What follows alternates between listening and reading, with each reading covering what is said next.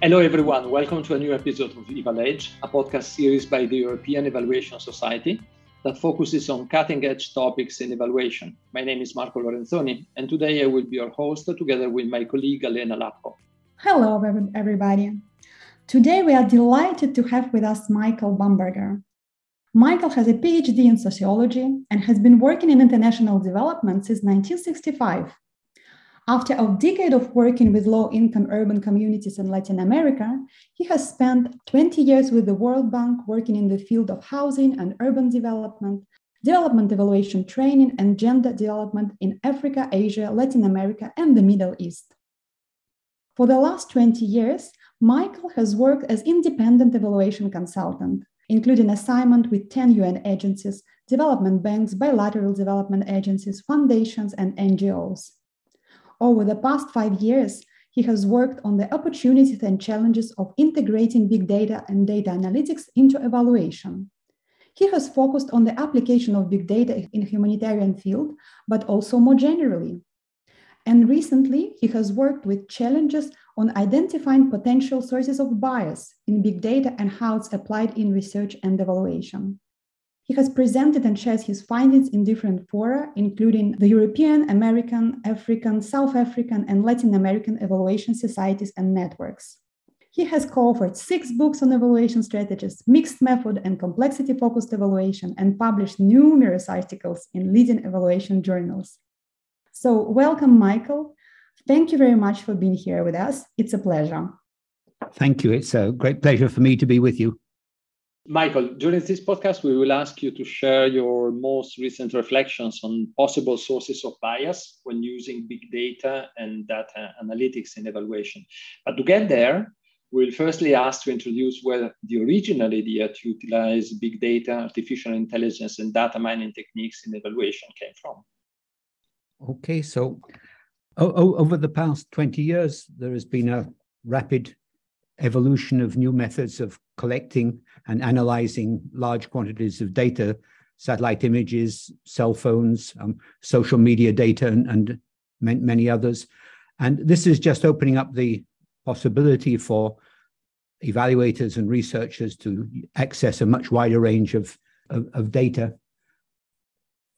Some of the earliest applications of these new sources of data, which some people call big data when they get very large, have been in the field of program planning and design and management. And it's taken quite a long time for evaluators to get on board with these techniques.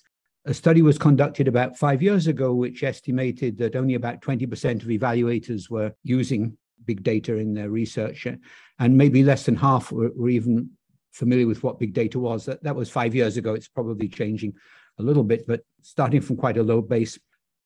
However, over the past 5 years, most development agencies have created data center and innovation center, which has the purpose of making accessible big data to the agencies with which they work. However, my experience working with a number of these is that the linkages between the data centers of people working with big data and the evaluation office is often quite weak. And a lot of the data scientists didn't perceive evaluation as one of the areas that they were responsible for. But over the past few years, the use of big data is increasing slowly but steadily in the evaluation field. But I think it's still true to say that many evaluation offices, they're still just exploring how they can use big data, or they only use one particular kind of big data, but they don't look at the whole menu of different kinds that they could use. When evaluators started to use big data, it was originally for fairly basic data collection tasks. They realized they could collect more data more quickly and more economically. And it's only quite recently they've begun to think about the more sophisticated kinds of data analysis. Some of the exciting trends are using artificial intelligence and machine learning to analyze the large volumes of administrative data which many agencies have sitting there. For example, their evaluation reports over the last 30 years, which nobody knew how to use. So this is becoming quite an exciting field, how to use the data you already have. Then a second example, satellite images, which are very widely used, are beginning to be used to strengthen evaluation designs. You can construct a quasi-experimental design selecting a match comparison group with satellites. So this strengthens the capacity of evaluations of many projects. And finally, work is starting to integrate different data sets into a single platform where you can get a much broader focus. Then COVID has encouraged agencies to look at the kind of data they already have and to analyze this data, as well as to use remote data collection techniques. So COVID has had quite an important role in stimulating the use of big data. So I think it's safe to say that big data is beginning to be steadily integrated into evaluation, but the process is still being quite slow. Thank you very much, Michael.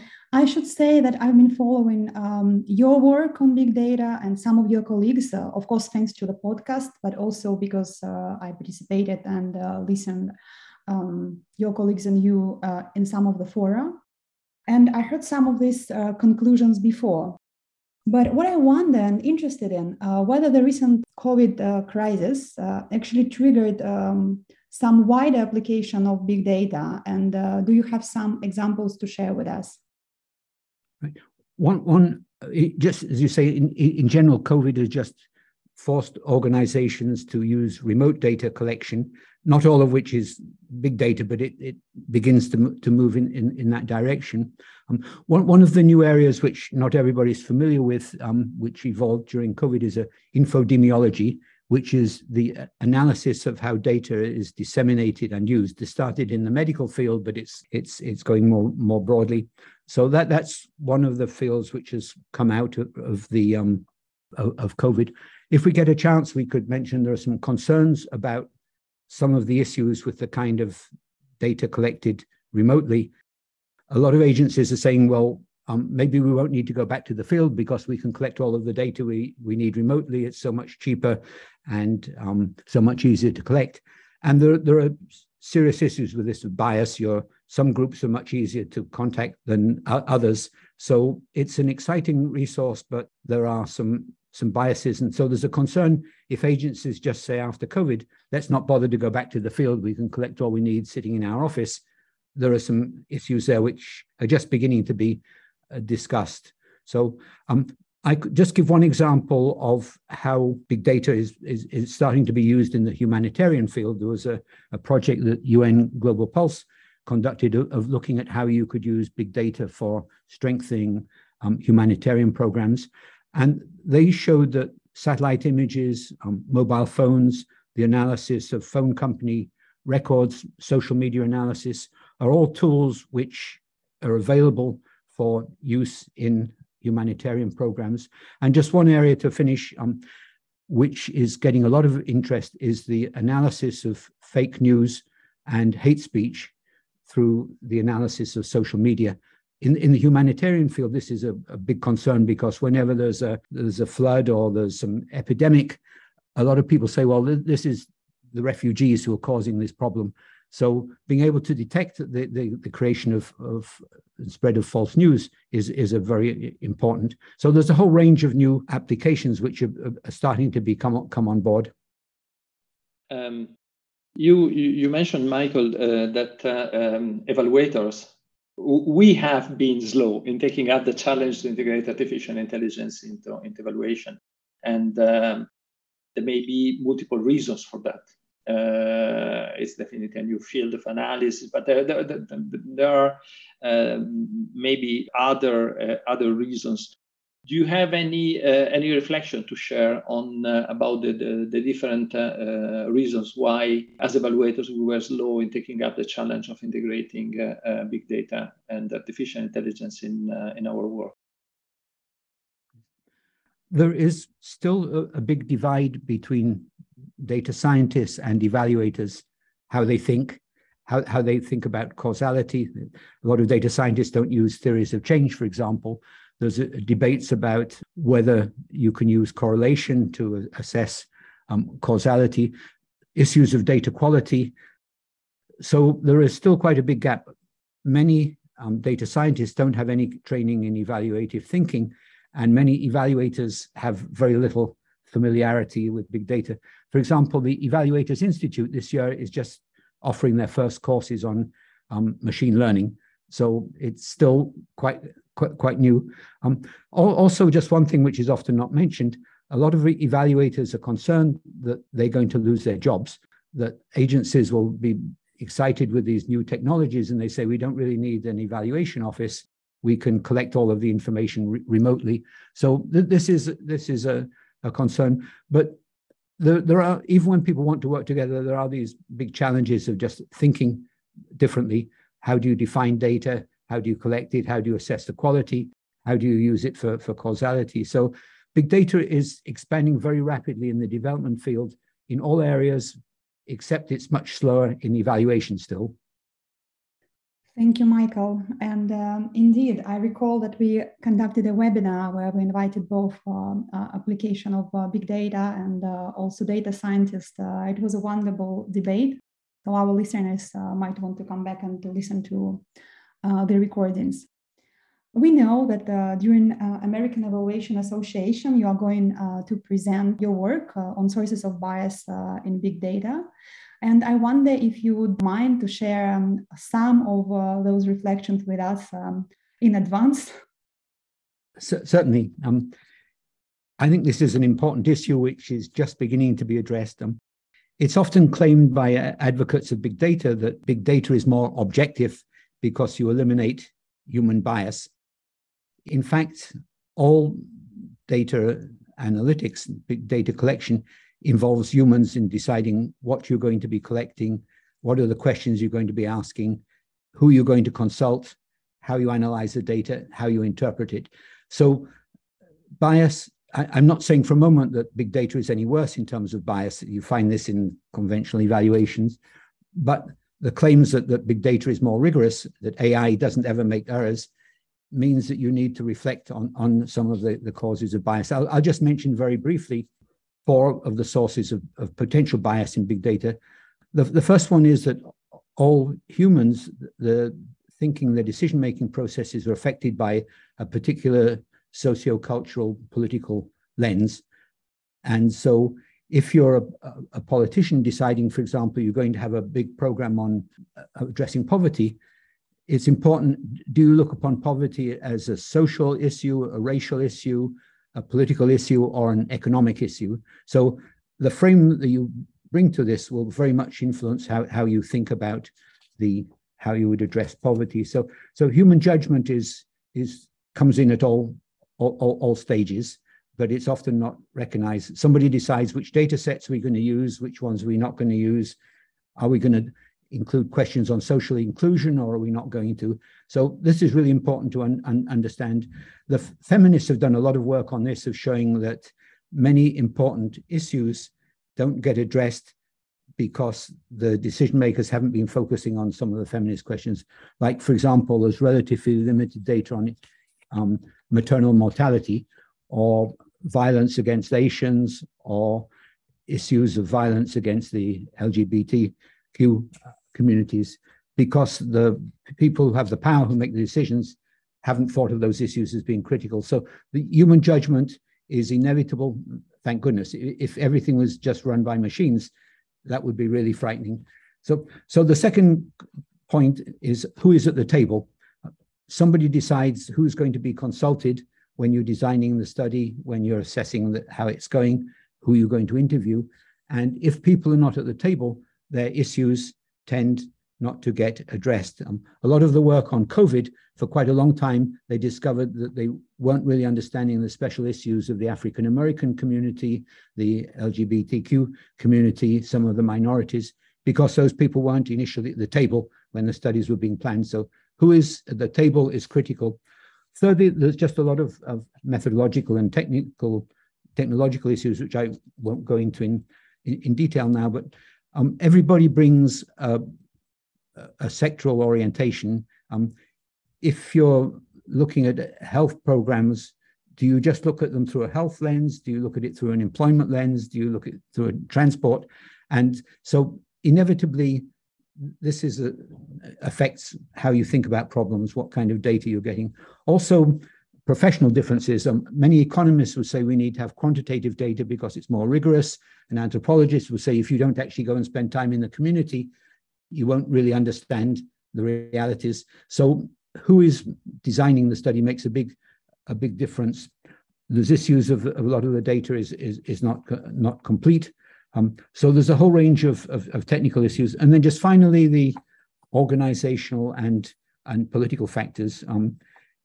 Many people use a single sectoral perspective. If you're in the Ministry of Education, you think all problems of poverty are to do with education. If you're in agriculture, you think it's to do with nutrition. So that's one factor. Academic perspectives, an economist, a political scientist, and nutritionist would have a different way of thinking about a problem, about what kind of data, how you analyze it. Then also there's the real world pressures not to criticize your agency or the government policies. So you may not focus on some questions. And then always the pressures to reduce the cost and time. So somebody might say, well, it'd be really great to go and spend time in the village, but we don't have the time or the money to do that. So we'll just do the analysis remotely. So these sources of bias are there. I'm not saying they're any worse than they are in other kinds of evaluation, but they're often not recognized. So this is, I think, a challenge for us in the next stages of moving into the big data. These reflections are very important. We are used as evaluators to assess the validity and the pros and cons of each method before deciding and selecting the methods that we are going to employ in our evaluation. And indeed, this is a perspective that we have to interiorize also when assessing pros and cons and possible risks when using big data in evaluation. And I was reflecting that maybe there are some other, let's say, induced or secondary effects that we have to consider in terms of big data. For instance, one effect could be, from one side, a risk of market distortion, so a risk for smaller companies to be excluded from the market because they don't have the capacity of processing big data. And this has also another side. So the other side of this is a push towards stronger alliances. So building a relationship, building alliances between consulting companies and academia, for instance, or social resources in order to exploit the capacity where they are. I was also thinking that maybe we will discover in a short while that there will be some regulatory problems in the use due to the territoriality problems. So data are exchanged over the internet basically. And do you see any factors that can go beyond the strict use of big data and that somehow could be impacted by their use? Mm-hmm. Yeah, that's a very important question. I'd just like to go back very quickly to you're saying that evaluators review all of the possible methods and select the appropriate method. In my experience, most evaluators don't. They have their preferred method. When I was working at the World Bank, I interviewed a lot of consultants, and I'd be halfway through explaining what the issues was that we're going to be studying, and they would say, well, I find that focus groups are always an excellent research technique. And I said, well, thank you. I'd like to go and talk to the next consultant because you don't even know what it is we're studying and you've already decided how to do it. Many organizations, without mentioning names, insist that randomized control trials are the only rigorous way of getting data. And so there's a lot of people have their preference. If you're a feminist researcher, you think that you need to go and collect certain kinds of data, which an economist may not even be able to pronounce the names of some of the techniques which the feminists use. So that's one issue. Just one factor, in addition to the ones you're mentioning, which I think is important, are the institutional factors that many government agencies are very reluctant to use data which they haven't collected themselves. And so you get this continuation of the silo that you're in the Ministry of Health, you only collect data from your ministry, and you don't look at transport, you don't look at employment. So those administrative barriers, I think, are important. In addition to we talked about the professional, you get three different people with different professional backgrounds. They would have a very different way of thinking of how you're going to do an evaluation. These issues are there that I don't think they're necessarily any worse in the big data field, but that the dynamics are different. You have more influence of the experts who use big data, because it's often difficult to understand what these techniques are, so they don't get questioned as much as if you say we're going to go into the field and do interviews. People know what that is, and they say, well, who are you going to interview? So you feel more comfortable questioning that. The other point, which is very important, the digital divide of both. Particularly if you're using remote data collections, some people you can get access to easily, others you can't. Not everybody has a mobile phone. In a household, even though there's a phone there, maybe the woman doesn't have access to it without her husband's permission. Or you can find that smaller NGOs might be getting excluded from evaluation contracts because they don't have the ability to do this large-scale fancy artificial intelligence. So the digital divide comes in a lot of different ways. So there are all of these institutional structures which are organization which we need to be aware of. And just finally, something which the EES has been very interested in is the fourth industrial revolution, that we're moving into an age where data is going to be generated much faster, integrated from different sectors, being used to look at much broader problems, so that evaluators, rather than just being asked to look at a particular small pilot project, are going to be asked to look at, what is the effect of all of government policies on addressing homelessness. And that just requires a very different framework using very different kinds of data. So that's going to be important as we're already in the fourth industrial revolution, but it's just some very different ways of thinking, including many of the people who are going to be assessing program performance won't be evaluators. There'll be maybe consulting companies who set up an integrated information database, and they will assess how your program's going without using any of the conventional evaluation techniques. So the message there is evaluators really need to get up to speed understanding these technologies if they don't want to gradually get squeezed out of a lot of the areas which they've traditionally monopolized. Michael, you mentioned the digital divide as one of the barriers. But here I recall that during this webinar series of EAS that I mentioned, Emerging Data Landscapes and M&E, we received many questions from fellow evaluators about the cost of using big data.